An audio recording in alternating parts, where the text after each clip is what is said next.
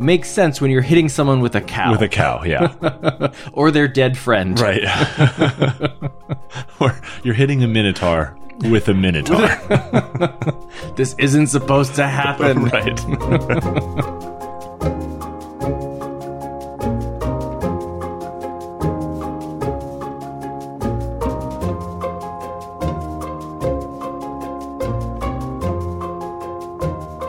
Live from the Mundangerous Ceremony Chamber in New York City, I'm your host Shane. And I'm your host Ishan. And welcome to episode 136 of Total Party Thrill, a podcast for game masters and players where we discuss our campaigns in order to inspire yours. In this episode, we're talking about fights with bosses, but not boss fights, as we discuss Fealty.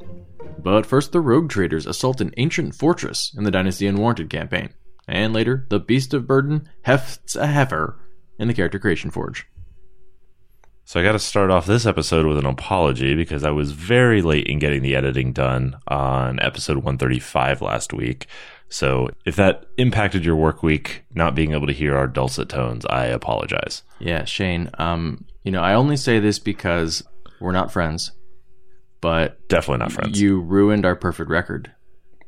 For nearly 3 years, every single Thursday, we have not missed one Thursday. That's true. Until this past week. We made it through every Thanksgiving. Two weddings. 2 weddings, 2 honeymoons. Christmases.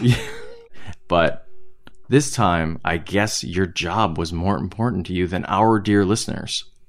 And I don't know if that's forgivable. Well, that's one way of looking at it. It was certainly more draining on me than our dear listeners. This is an opportunity, friends, because if you don't want Shane to have to bust his ass every other week to edit this podcast because he has to go to his job all the time, if you give enough money to Patreon... Yeah, we'll take $1 million Kickstarter, please. If you're just handing them out... He could spend all his time editing. Well, half his time. I'll do it the other half of the time. I'll do it for half the price. Right. Perfect. It's because you're a Republican that you didn't ask for help. I, of course, being a socialist, would have said, let's all do this together because I'm busy. You would have crowdsourced it to our listeners. Oh, yeah. You're right. Yeah. You're right. You would have charged them for it. Well, I'm not a libertarian.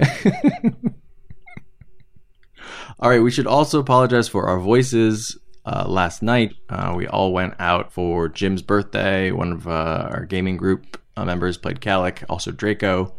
And then we played some Bang Dice. And then we almost got to Secret Hitler, but then it was too late and too much whiskey. Yeah. At the point where I was drinking bourbon out of the bottle, it was probably time to go home. But instead, we kept playing Bang Dice. Yeah, even though we knew we were recording in the morning. So you're welcome, I suppose. Indeed. All right, so speaking of making bad decisions, Shane, where are we in the Dynasty Unwarranted campaign? So the Dynasty Unwarranted campaign is our Warhammer 40k Rogue Trader game played using Dark Heresy 2nd Edition rules by Fantasy Flight Games. And the Rogue Traders of the His Enduring Light, along with a couple hundred of their finest armsmen, are on the Dead World Malajact, marching through the desert in service of the Inquisition. And for days, they have overcome invasive dust, unreliable Vox communications, edgy nerves, failures at basic land navigation, and now their scouts are reporting that they have reached their target, the secret location of Lord Cypher's ancient fortress, the Verzer House. It's obsidian black, it's built into the side of a mountain, and it is overlooking a valley killing field. Yeah, that's the first thing we noticed, that the approach to it is very open and exposed. Mm-hmm.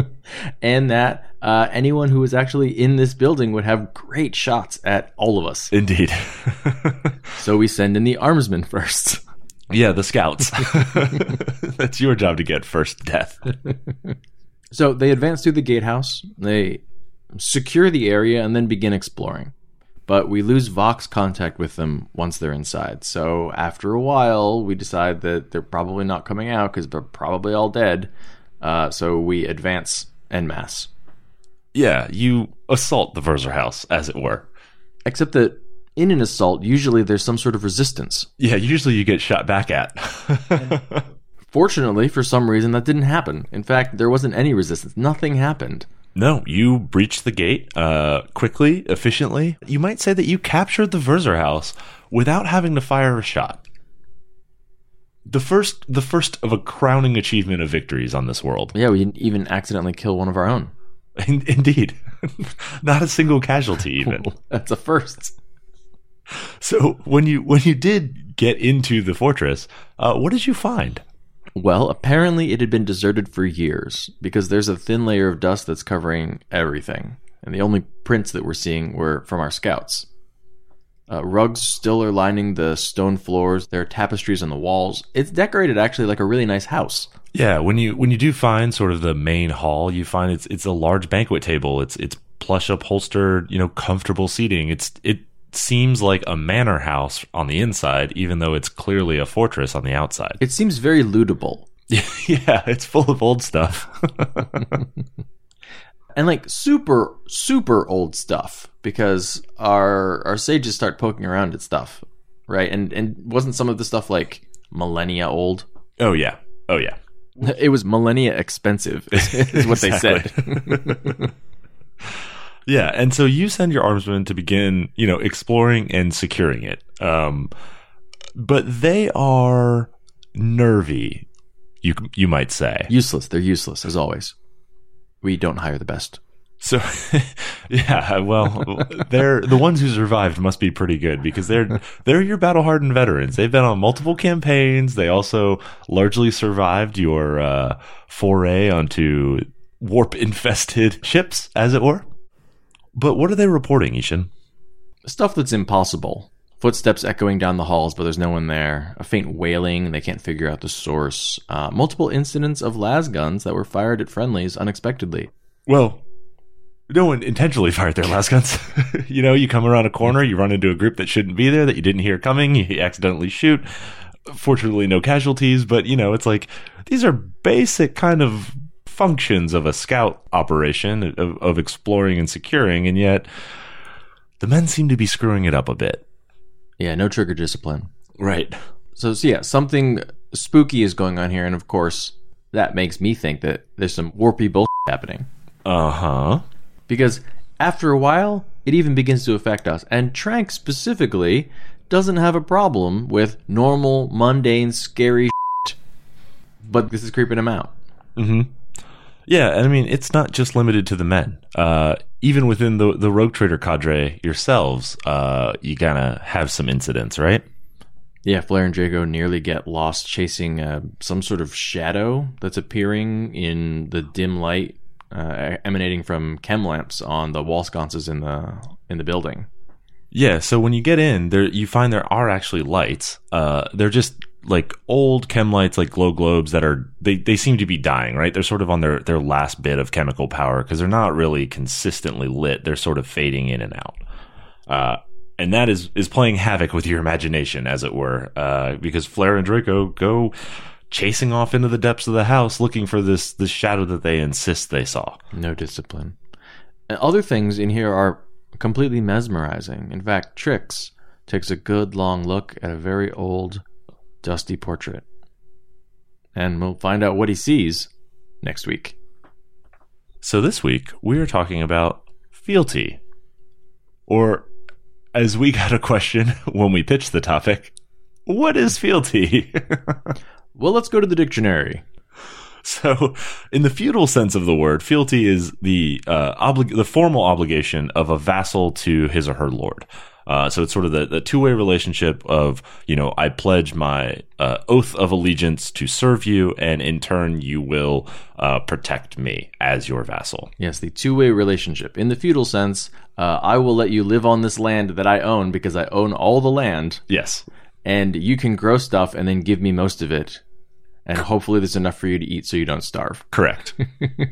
Or, it also works with a baron to a king, right? Like, I pledge my knights in your service, dear king, if you need them. But if my lands are invaded, you will use other people's knights to defend them. I'm going to build this castle and you're not going to assault it, yes? Yeah, exactly. Notably, it shares the same Latin root with fidelity. So think faith is sort of a component of that, right? The trust and belief there. You were basically married to your manor lord. I mean, it's prima nocta, essentially. Yeah. Emotional prima nocta. I don't know if I want to go that far, but sure. Okay, just in Russia it was. You have the right to get mind f***ed first. Okay, so that's the real world. What does it mean in an RPG setting, though? Well, I mean, totally dependent on setting, but it could be literal fealty, right? RPGs are full of kings and dukes and barons and local lords and, those types of power figures and feudal power structures. But it could be a stand-in for any sort of formal obligation of service or debt that a character has. Yeah, you've got settings where there are literal gods. So you owe fealty to that church. Or if you're a monk, a monastery. It could be any kind of knightly order. Druids have their groves. Yeah, and then you've also got things like guilds or companies or military groups, right, that you could have a similar type of obligation to. Certain races in some settings might have a similar thing, right, like elves to their communities or dwarves to their clan. A drow trying to get out from under the thumb of Lolth. Right. And even if this isn't occurring in the middle of your game, many of these things are often heavily incorporated into characters' backstories. Right. What were you doing before you were an adventurer? Well, I was, raised by the Thieves Guild. Right. Or why are you adventuring? Well, I work for an adventuring company. That's what we do. Right. How did I get to be a good fighter? I was in the army. Right. In fact, I'm still in the army technically. We're just not at war. Right. And the point here is, a character's fealty can be called upon or tested basically at any time, right? It is a thing that happens at the least opportune moment or at the most opportune moment in order to, resolve some question for a character. And this works great in novels and film and TV, but it can get very complicated at a gaming table. Are you telling me this is not a novel? We're not playing out my novel? Can't play your novel. Sorry, Yishin. Still not going to do it. I don't care how many play-by-posts you write. Yeah, it's easy to peel the focus away to one single character when you're in other kinds of media because, fortunately, the characters that are not in this chapter of this book kind of just hang out waiting for you to come to a new chapter that they're in. Right. But that doesn't work so well for RPGs because you've got, the usual don't split the party reasons. So the GM has to juggle multiple narratives. Some players will become spectators while others are playing through their piece of the narrative. And then it also, splitting the party limits the tools that are available to the GM to shape the narrative. So things like combat encounters become very difficult to manage and even worse if you split off one character and the rest of the party. It's basically impossible to throw a combat encounter at a single character. Yeah, and even if you're in a situation where you're sort of rotating through all of this, then you're playing a game where everyone is bored 3 out of every 4 sessions. Right. Okay, so if you are playing in a game where you have PCs who do have obligations outside of the party, what are some ways that you can incorporate that, use it, and play with it? Well, you mentioned that if you spend time taking turns, you end up only being the focus 1 out of every 3 sessions. What if we just had a session where that was our focus, was getting all that stuff out of the way? Like a downtime session, for Montage! example. Yeah, so downtime activities are already usually sort of pre-planned times to split the party, and everyone kind of signs up for it because they got their own personal bookkeeping to take care of. So that can be a great time to handle fealty and obligation. This happens naturally. When you get back to town, someone inevitably wants to go sell the loot. Someone else wants to buy new loot. Someone else is going to check in at the church. Yep. Somebody's probably got to put in a shift at the smeltery or something like that. And someone probably needs to spend 3 weeks in the hospital. So that's me. So this is an opportunity to let each character personalize their time, the downtime that they're spending, at a point in the game where everyone is already expecting that there's going to be a trade-off in participation. If you're in the hospital, probably you're not going to be rolling all that many checks, except maybe those con checks. Yeah, but even so, if you're, in the hospital and recovering, you might have your local guild boss come and check in on you, right? Say thank you. Or maybe ask what happened or see what's going on, right? Or berate you. Or yell at you for getting hurt. What an idiot. You're our property. Right. You need to be more careful with the merchandise. Right. So one thing to keep in mind, usually these types of downtime activities have less mechanical support than sort of your normal adventuring narrative mechanics. And even if they do, even if you look at the downtime activities, say in like Xanathar's Guide for D&D, they definitely have less weight, even if they do have some mechanical support. Yeah, it's kind of a blessing actually not to have a ton of mechanics around this, because if you do look at some of the charts in Xanathar's for downtime, it's like a 10% chance to roll a complication on any downtime activity. And then some of those are just so difficult to fit into a narrative, and you're totally going to get dragged off in a random direction, Right. I'm trying to create an object for the guild while someone else is recuperating, because I'm trying to pay my dues over here, and then there's a 10% chance that a rival is stealing all my tools, and then we have to go chase them down because they're an incorporated NPC. Yeah, so you don't want to let that distract from the overarching plot that you're weaving together with the party as the heroes, right? Or at least as the focus. If you keep adding multiple new complications through fealty or just random events, you're going to end up kind of losing the thread of the game. Yeah, and if everyone's got fealty obligations, then even just pressing on those every once in a while for each person means that you're basically running a game where it's all dealing with those obligations. Yeah. Which is definitely a kind of game you can play, but it's not the typical game. Yeah, and I think in that case, you don't want to confine it to downtime. You want to bring that front and center, right?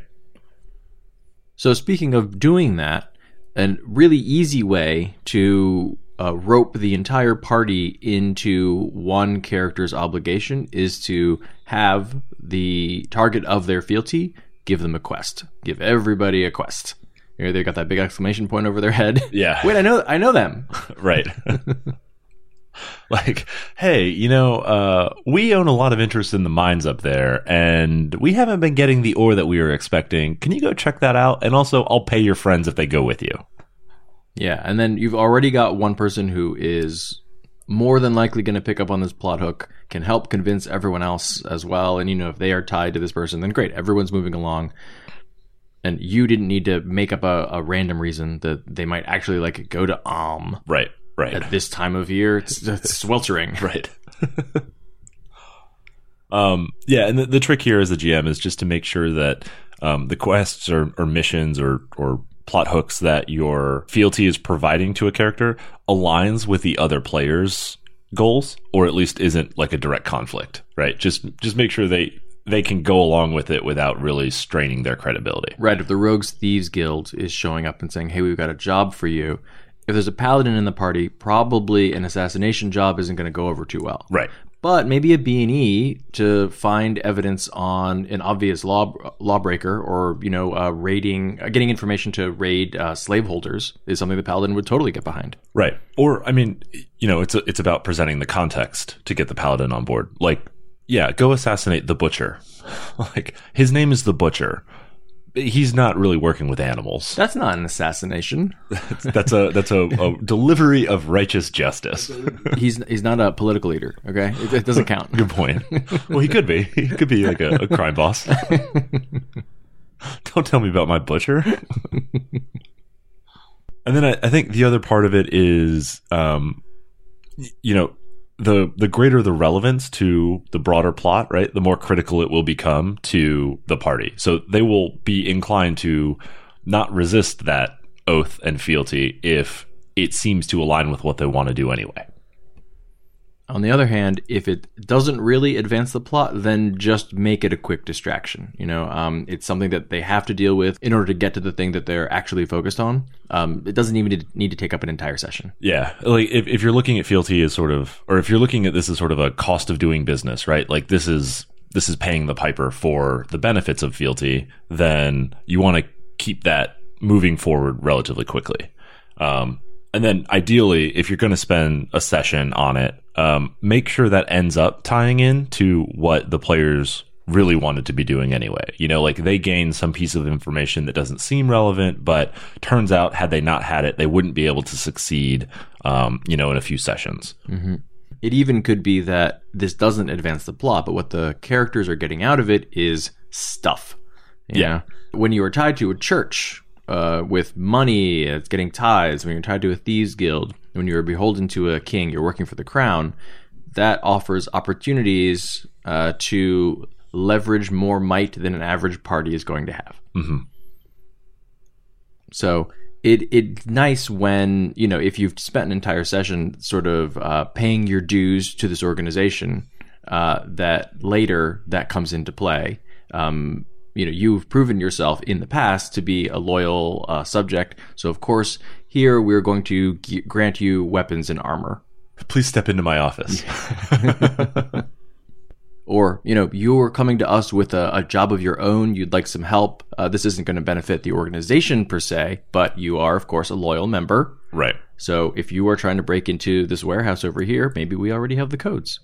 Yeah. And likewise, a lot of times the value of pledging allegiance to somebody is the difference in power, right? They can move in different circles than you can as an individual. So they might have political sway. So just a few words from your lord might provide you fame or infamy. It might give you access to something or exclude you from something that could be important. That sort of, the casual conversation that gets had in the upper echelons of society is not something that the Cooper's son is going to be able to access, but by pledging allegiance to a lord who does have access, can still sort of get done what needs to be done. Yeah, it's a nice opportunity to give your players a taste of power that you wouldn't necessarily want a PC to have at a particular time in the game. If they're still relatively early levels, you don't want them to be able to be taking on diplomatic missions with other countries, but they might be asked to partake in one. Yeah, they might know that they're going to have to cross a national border that could cause, a violation of a peace treaty. Before they do that, they might say, wait, I know a guy in the government. Let me see if he can get us special access. I do need bodyguards for my ambassador anyway. Right. And I know I can trust you. Right. Also, it pays well. Of course. And then the proper way for that to work is of course, while you're over there, I need you to conduct this black op. like, yes, I will get you in, but I need you to get something for me when you're there. I have two sets of uniforms for you. One, tabard and halberd. Right. which you're going to have to learn to use. And then skin suit. Right. with chameleon cloth. Also, don't forget about reputation. Any type of title or icon that a lord can provide can be very useful. And we run into this in Rogue Trader and Dark Heresy with the Inquisition, for example. Having an Imperial Inquisition rosette basically gives you carte blanche to do whatever you want. So if you're an agent of the Inquisition, you get a lot of leeway that you might not otherwise have. Yeah, this is a nice way to have a push and pull with the party because, being able to leverage that reputation opens many doors. But if the party begins to depend on it, then the organization finds out. And they expect more from them. Yes. Right? Or maybe they disagree with a few of their actions. Right. And say, you've been sullying our reputation. Yeah, you end up being Joe Pesci in Goodfellas, right? Like, you become a made man just long enough to get buried in the backyard. Yeah. It doesn't pay to be a liability. Right. and as a tool for pacing and driving your narrative, it's great to use these resources to explain away boring legwork, right? Like, you can just give things to the players that they don't have to go through the trouble of rolling dice or putting time into discovering, right? So things like, our spy network in Karnath has reported such and such, or, we have a man on the inside of House Cannith, and he says that this is going down in the leadership of the house. Yeah, this is why James Bond movies work so well. He shows up and he's handed a briefcase with all of the information. Exactly. And then he goes to visit Q, who's like, well, I've done all this research on my downtime. Yeah. Here's some cool stuff because you're an agent of MI6. Exactly. Like, your benefit is you don't have to go do boring surveillance work. You just to go walk in and punch people or, shoot them with the Walther PPK. Your choice. They're also all going to be trying to kill you. Right. I mean, that's the cost. So if your party is throwing around all of this influence and weight because they have an organization behind them, it's quite likely that other people are going to get in the way, whether intentionally or not. Yeah, they're doing all of these quests, for example. Yeah, everyone in the town loves the fact that you cleared the mines of kobolds. Now the miners can get back to work. But what if that's bad for your boss? Maybe you work for an adventuring company that owns mining interests in a neighboring region. Well, you've done good by the people you're near, but you've kind of screwed over your own organization, right? You may not have even known that this is what you were doing, right? You're taking a quest that was offered to you. Exactly. And then the flip side of that, right? It might be an unexpected benefit. Like, it might turn out that by clearing the mines of kobolds, we've now got ore flowing consistently to the south, and it's going into the Adventuring Guild smelteries to build more weapons. How do you even know? It's better not to do anything. Don't touch anything. Well, the key is always touch things, and as the GM, make them more interesting. Wreck everything and let the GM sort it out. But the question then becomes, like, how does a lord respond when her vassal is either showing loyalty or disloyalty, right? Like, when you do a great thing for your lord, even unintended, how are you rewarded? How are you recognized? And likewise, when you accidentally screw your lord over, how does she deal with you? Yeah, does it matter that you did or did not know? Do they care? Or is it the results? Right. So is the party getting praised for this? Are they getting some sort of monetary reward, magic items, gifts of land, perhaps? Or are you being punished, right? Could you face the threat of being disowned by your lord? Could you lose fealty? And are the characters even necessarily finding out how they're being helped or punished by the organization? Yeah, I love the idea that your punishment is we gave you bad information and you walked into a trap because we don't like you anymore and we need you to be gotten. We got to take Shiv and Bones off the board. They're loose agents of the Inquisition. We made a deal with a rival gang and you guys are the offering. Right. Of course, it could just be that because you are beholden to people more powerful than you are used as a pawn in a larger game. Maybe they are sending you after other pawns being run by other liege lords. Yeah. Yeah, this is a great way to create a natural rivalry, right? Like, cool, like, this guy we ran into happens to be the vassal of a rival lord. So we're automatically on the opposite team. We want to screw him over, even if we can't necessarily openly conflict, right? Yeah, it's kind of a nice, tidy, easy plot hook. How do we know that we don't trust this person? Oh, it's because they're on the different team. Right. That was easy. Okay, yeah. I can never trust him. He's a different company. I don't tell you. His non-lethal game wears a different color than the players of a game that I support in my hometown.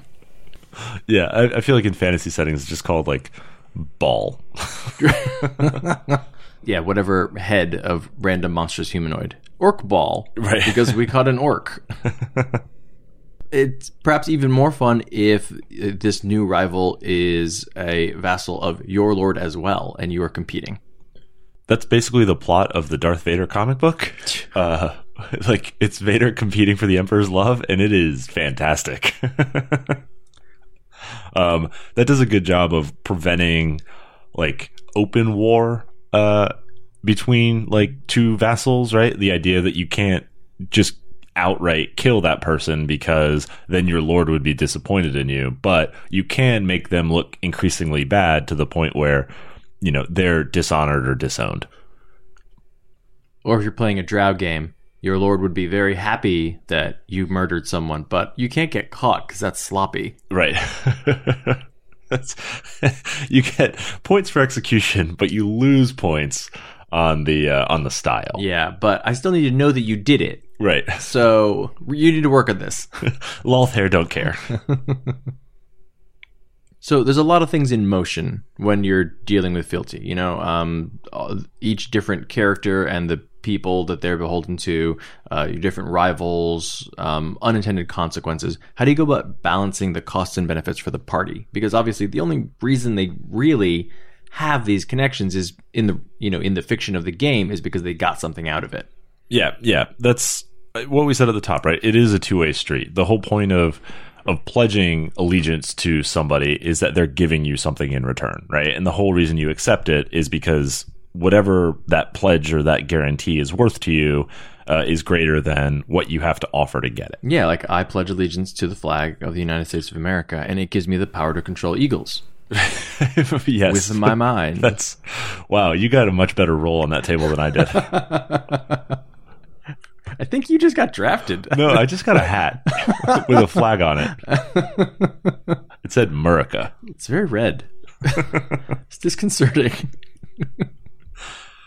Yeah, so keep in mind, right, like the complications that are introduced by Fealty are one of the forms of cost, but it's also possible that there's just sort of a steady ongoing cost of that Fealty that never really drives the narrative, but is still sitting kind of in the background. So things like a code of conduct for a monk or a paladin would be, kind of always on cost that is never going to require the monastery to come running up to the monk and say, hey, we're under attack. We need your help. Come drop everything and save us. Right. Just living that ascetic lifestyle or adhering to that code of conduct is a sufficient payment to the monastery. Yeah. I mean, I can't ever murder children. Yeah. like never. What about British children? What about on Tuesdays? Right. What about in a different area code? Yes. What if I'm in Vegas? You're not cheating on your code of conduct if you're in different area codes. I mean, that's just... What if you record it and then send a videotape of it to your monastery? What if you do it for the Instagram? Other things for like separate from code of conduct, you might have like a tithe, or you might have a vig that you have to pay, for more holy and less holy organizations, as it were. So not every lord has to make an unreasonable demand, but there should be some reminder that you're paying for this, right? That whatever you get has been paid for. Yeah, and maybe that payment is only really in the game itself, the story of the game, right? So, if you are a soldier in an army, maybe you are never called up for service in a game because, that it's sort of difficult to run with like one person is getting redrafted. Right. But it's quite possible that, maybe that character has decided that they're dealing with PTSD issues from having fought in that war. Right.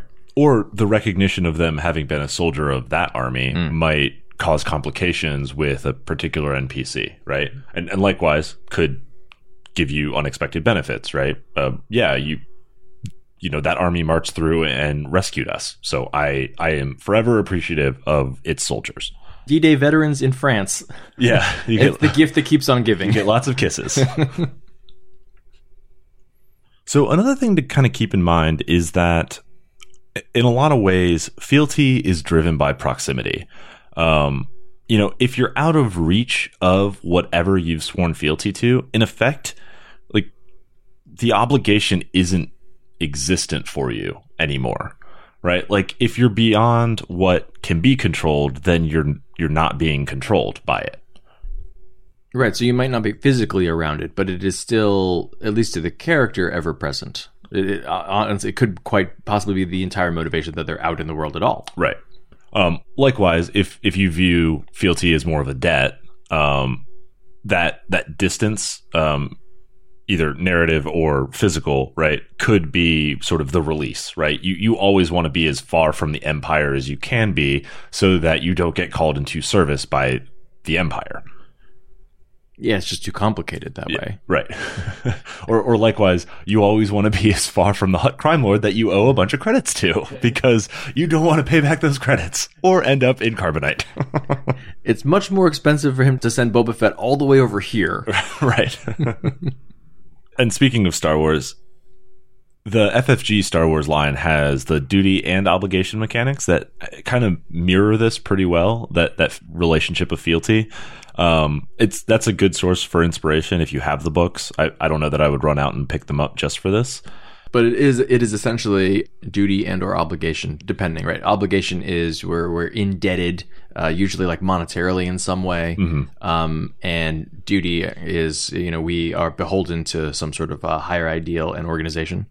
But each character has an actual like codified score of how much their obligation is to that organization, and then the party, adds that all up and then has like a party obligation or debt score. And then each session, the GM is making a roll, a percentile roll, and if it is under the total obligation of the party, then that comes into play sometime during that session. It doesn't have to be the main focus of the session. It just means that at some point during the session, someone in the party is going to get hooked somehow. Yeah. And it doesn't have to be resolved in that session. It could, spin out much later. But it is a mechanical way to express the fact that there are always these pressures weighing down the party.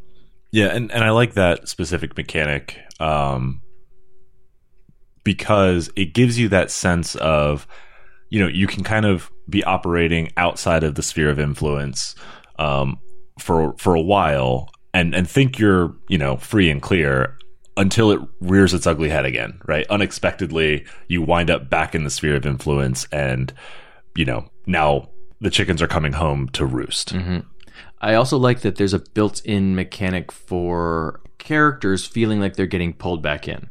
Because with the obligation mechanic, you can actually choose to take on more obligation and get more money. Right.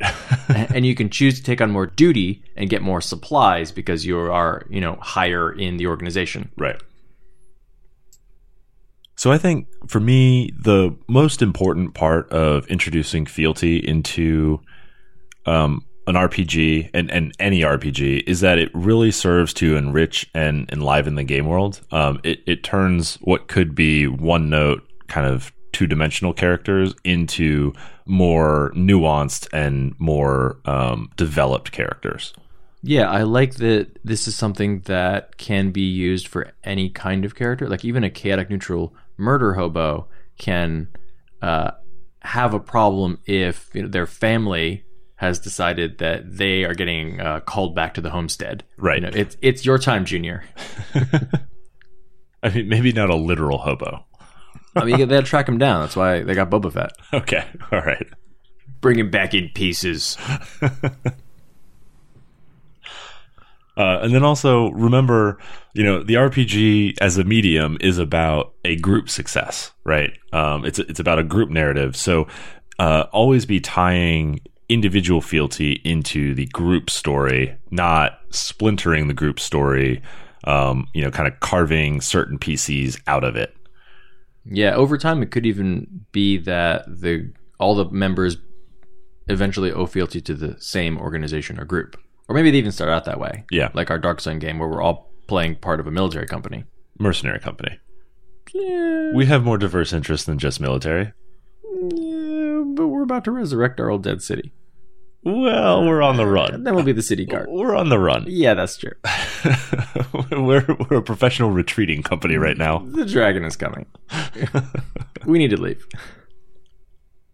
And I think we'll get into this in another episode, but remember that eventually these roles can be reversed.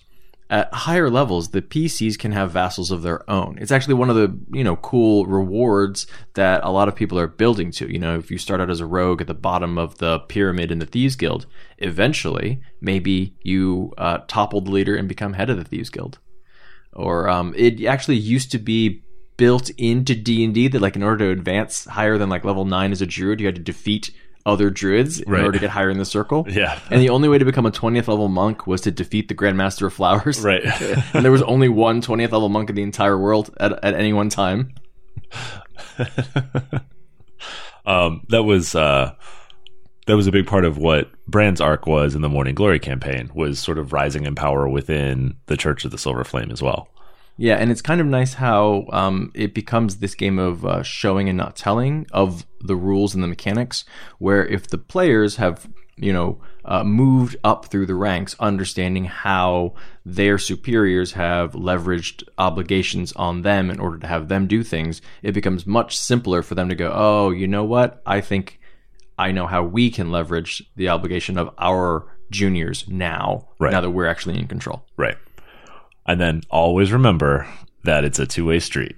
So those juniors can come and create complications just as easily for the PCs who are lords as the PCs could have created complications for their bosses. Oh, yeah. Probably they learned, right? I learned it by watching you. Right, exactly. As we're learning in Birthright, we're getting all this money from tithes and, guilds and taxes. Oh, tuition in my book. Ah, okay. However, sometimes there's a big earthquake. Right. Or enemies attack, or monsters come out of the hills, and now we've got to go deal with that because otherwise the peasants revolt. Right. Stupid peasants. That's why we should educate them. Don't they have... No, definitely not. We're not educating peasants. A literate army is not a winning army. Arrows cost money. Dead men cost nothing. We are feeding them into the great Tuornan war machine. We just need to mind control the Orogs. Somehow. All right. Do you hear that, Ishan? Yeah, I think that's the sound of sharpening pitchforks. Oh, they've learned to read. Quick, fireballs. They still have thatched roof cottages. All right. Well, it's time to move on to the Character Creation Forge. But before we do that, let's talk about how our listeners can get in contact with us. We do love hearing from you. You can tweet at Shane at Mundangerous. That's MUN Dangerous. And you can tweet at Ishan at Evil Sans Carne. That's malice minus meat. And you can tweet at the show at TPTcast. You can also email us at totalpartythrill@gmail.com. And you can find us on the web at www.totalpartythrillcast.com. We're also on Facebook and Instagram at Total Party Thrill. So this week in the Character Creation Forge, we are building the Beast of Burden. This is one of those things that we do sometimes where we get a dumb idea and we decide to see how far we can take it and what we can do with it. Yeah, Mick Jagger and Keith Richards will never use this character. You sure? I feel like we convinced Keith Richards. He'll never be your Beast of Burden. What if we burn the character sheet and then sprinkle the ashes into his cocaine? Never gonna be your Beast of Burden. One of these days we should have a karaoke session. No, we can't do that because I don't want to get sued by the Rolling Stones. All right, so this time we decided we were going to try to figure out a way to weaponize carrying capacity.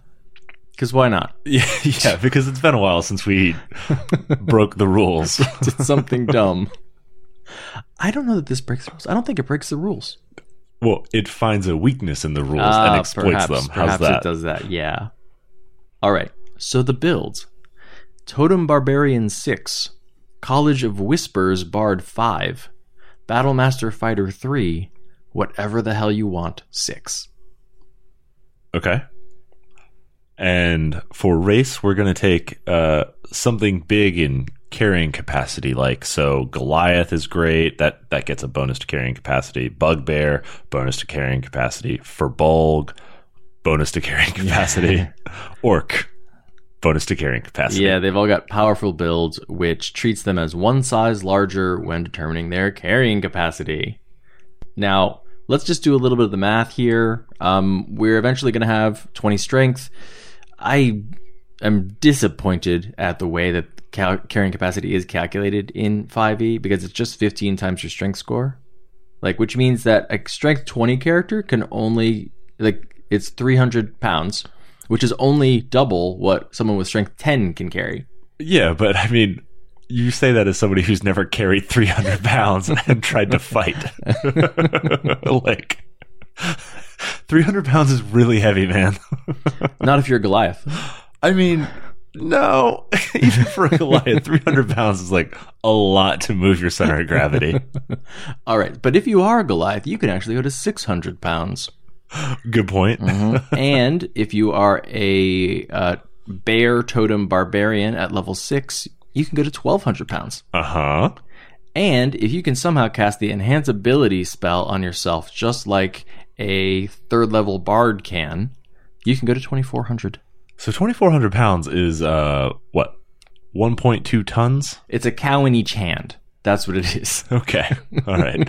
Because there's no... because if you're medium sized, right, then you can grapple and then technically should be able to lift whatever you can grapple with one hand, and you can grapple a large creature with one hand. Yep. Cow in each arm, baby. Okay. But what the hell do we do with that? All right. So, yeah, why don't we take those 2 cows and explain how we're going to use them, and then we can get into the build itself. Perfect. Okay, so if you take a look at the Tavern Brawler feat, which is mostly garbage, it gives you proficiency with improvised weapons. Now, improvised weapons can be many different things. The PHB says it could be a table leg. It could even be a dead goblin, for example. So there is... no reason it couldn't be a living cow. There's a precedent. I don't understand why. It also lets you grapple as a bonus action after making an unarmed attack or an attack with an improvised weapon. And here's the other thing. Improvised weapons have a thrown range of 20 feet, 60 feet with disadvantage. Okay. Okay, so let's walk through the build. Yeah? Please. Okay. After you. Barbarian obviously gives us extra attack, a rage damage bonus, which we'll also get when we are attacking with improvised people, some rage resistance, and doubles that carrying capacity. Then from Bard, we will take expertise in obviously athletics, because you want to have good form on that deadlift of a dead cow. Oh, yeah. I think javelins are tough, but cows. Right. And then I think intimidation works pretty well here, too. You get level 3 spell, so the enhance ability spell, when you can use the Bull's Strength variant, which doubles your carrying capacity and gives you advantage on strength checks, like, for example, athletics, if that ends up being called for. You can get the same kind of thing from the Enlarge spell, but that only lasts a minute. Enhance ability lasts an hour, which means you can precast it before combat. You'll get some Bardic Inspirations that will refresh on a short rest. And College of Whispers gets you this cool thing called Psychic Blades, which when you hit with a weapon attack, you can expend a Bardic Inspiration die to deal psychic damage, which I think makes sense when you're hitting someone with a cow. With a cow, yeah. Or their dead friend. Right. Or you're hitting a minotaur with a minotaur. This isn't supposed to happen. Right. Psychic Lord of Blades. I've hit an army with the Lord of Blades. He's only large. Right. You can pick him up. He might weigh too much. Damn it. All right. So from fighter, we'll get action surge and a fighting style, which could be dueling. Could be dueling. Could have a cow in each hand. And then, oh no, sorry. It could be 2-weapon fighting. Cow in each hand. And you'll get Battle Master maneuvers. Like, for example, a trip attack with your cow. I like disarming attack. I knock it out of his hand with a hoof. Right. And, other things like menacing attack. I think lunging attack also makes sense. You should have reach with a cow. A little bit more, yeah. So think of it this way. You are a brave and mighty Goliath barbarian facing an armored knight. And so you run up to his horse. Pick up his horse. First, you punch his horse in the face. Right. Which gives you a bonus action grapple. Right. So you grapple the horse, and then with your second attack, you hit the knight with his horse. With his own horse. And then, of course, you could action surge if you want and do it a couple more times. But what I prefer to do, actually, is to throw the horse. Right, with the knight still riding. Sure, or actually, throw the horse straight up. And have it land on the knight. Okay, all who, right. Since you have pulled his horse literally out from under him, I think probably has fallen on his ass. Yeah, probably has disadvantage. Probably needs to make a saving throw That's at least. That's true, but yeah. I think this horse is taking 66 falling damage. Because you throw 60 feet in the air. Now, if for some reason your GM is like, I don't think you can throw it 60 feet straight in the air, that's fine. I think that's reasonable, right? Yeah. But you can throw it 60 feet across. Right. And the way that D&D sort of like calculates heights is everything seems to be like parabolic. Height is half of distance, and that's how long jumps work. So I think if you're throwing a horse 60 feet, it means it's getting 30 feet vertical. Okay. So I don't really care where the horse lands, and I don't care if it hits anything. It's taking 3d6 falling damage when it gets there. Right. Perfect. Oh, good lord. All right, and then you have 6 more levels to play with, mind you. So you can really double down on any of these ridiculous aspects. Oh, yeah, do what you want. I mean, I think more bard and just sing about it. Sing while you do this, because you're a crazy person. Well, that brings us to our the next question then, Ishan, is who is your beast of burden? My beast of burden is a Goliath who has always wanted to test herself against the greatest warriors of other nations. And so she has come down out of the mountains after spending years perfecting her form in the half-giant national pastime of rock throwing. Okay. But it turns out that when you come down into the valleys and into the jungles and the deserts, there are far fewer rocks. Okay. So she needs to figure out what else she's going to throw. Well, there's I guess there's Earth Genasi. She'll get a few elemental gems, maybe learn how to summon elementals, throw them around. Gargoyles are pretty good. Okay. And so has developed a unique fighting style where instead of carrying around large boulders, which I don't know if you know this, they don't return once you throw them. Correct. Although I think there's still a 50% chance that they'll be intact and you can throw them again. You can recover your ammunition. Yeah, exactly. But if it breaks, it's really hard to replace. Right. Although I guess there's no limit on bullet size technically. You can just sit there giant bullets. Okay. All right. I would like 20 boulders for 1 silver piece, please. Really, really large bullets. She has determined that she really just needs to make do with whatever's at hand, literally, which is usually the necks of her enemies. Okay. Perfect. And sometimes it's just more fun, right? You can just smash their faces into the ground repeatedly. That works just fine. Mm-hmm. But it doesn't give her the joy of watching that throw with a perfect spiral that you can get when you see, 4 hoofed legs spinning in the air. So for her, it's really about the beauty of the athletic feat here, not necessarily about the thrill of combat. Yeah, and I think eventually when she's gathered enough gold, she'll make sure that the IOC admits everything throwing into the Olympics. Right. Light on the drug testing, though. Hopefully, yes. Okay, good. All right. What about your beast of burden? So this made me think of a character from the from Dan Abnett's Gaunt's Ghosts series. Okay. So a Warhammer 40k Imperial Guardsman by the name of Try Again Bragg. He's the biggest guy in the regiment. He's absurdly strong and tall.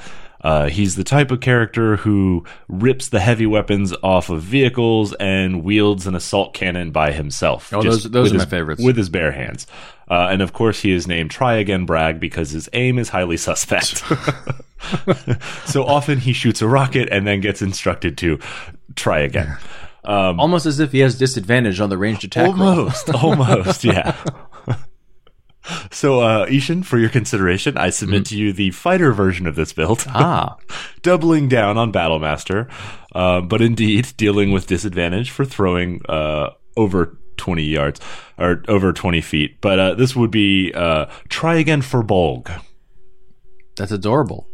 Yeah, so, a member of the military, probably an unlikely or uncommon member for Bolg to join a human military, but still there, perfectly lovable, kind of charismatic, heart and soul of the regiment sort of soldier, with a very odd build that is utilized to very odd ends, but sort of the guy who, if he is behind you, he has your back, and is liable to pick something up and throw it over your head and into whatever is attacking you. Hopefully not you. Hopefully a knight, though, ideally. All right. That absurdity being done, before we wrap up, we do want to take a moment and thank all of our Patreon supporters. Yeah, your support is what makes it possible for us to keep doing this show every single week. And until last week, every single Thursday. Okay, all right. Don't rub it in. You screw up one episode. You can screw up one every 135 episodes, okay? All right, fine. Okay. I used my one. So if you'd like to learn more, you can check out our rewards at patreon.com/TotalPartyThrill. On patreon.com/TotalPartyThrill, you can find a link to the Character Creation Forge Codex, which contains every single Character Creation Forge build. This was unlocked by our patrons at the $200 level. So thank you for allowing us to create that. And coming up soon, I hope, at the $300 level, we are going to be reviewing the Forgotten Realms for you. I mean, certainly not for us. Not for our benefit, anyway. Because then we'll have to like read a bunch about it. Yeah. I'm really looking forward to that. How many Elminster books are there? I don't know. Hundreds? Too many. Yeah. All right. So what do we have planned for next week's episode? We're talking about playing with large parties. Oh, this is going to be a short episode. Don't. Never do that. That's all of our episodes. Yeah. Oh, yeah, don't do that. Fealty. Dumb. All right. What about the Character Creation Forge? We're building Dance with the Devil. Well, that's it for episode 136 of Total Party Thrill. I hope we lived up to our name, but either way, I'm Shane. And I'm Ishan. Thanks for listening.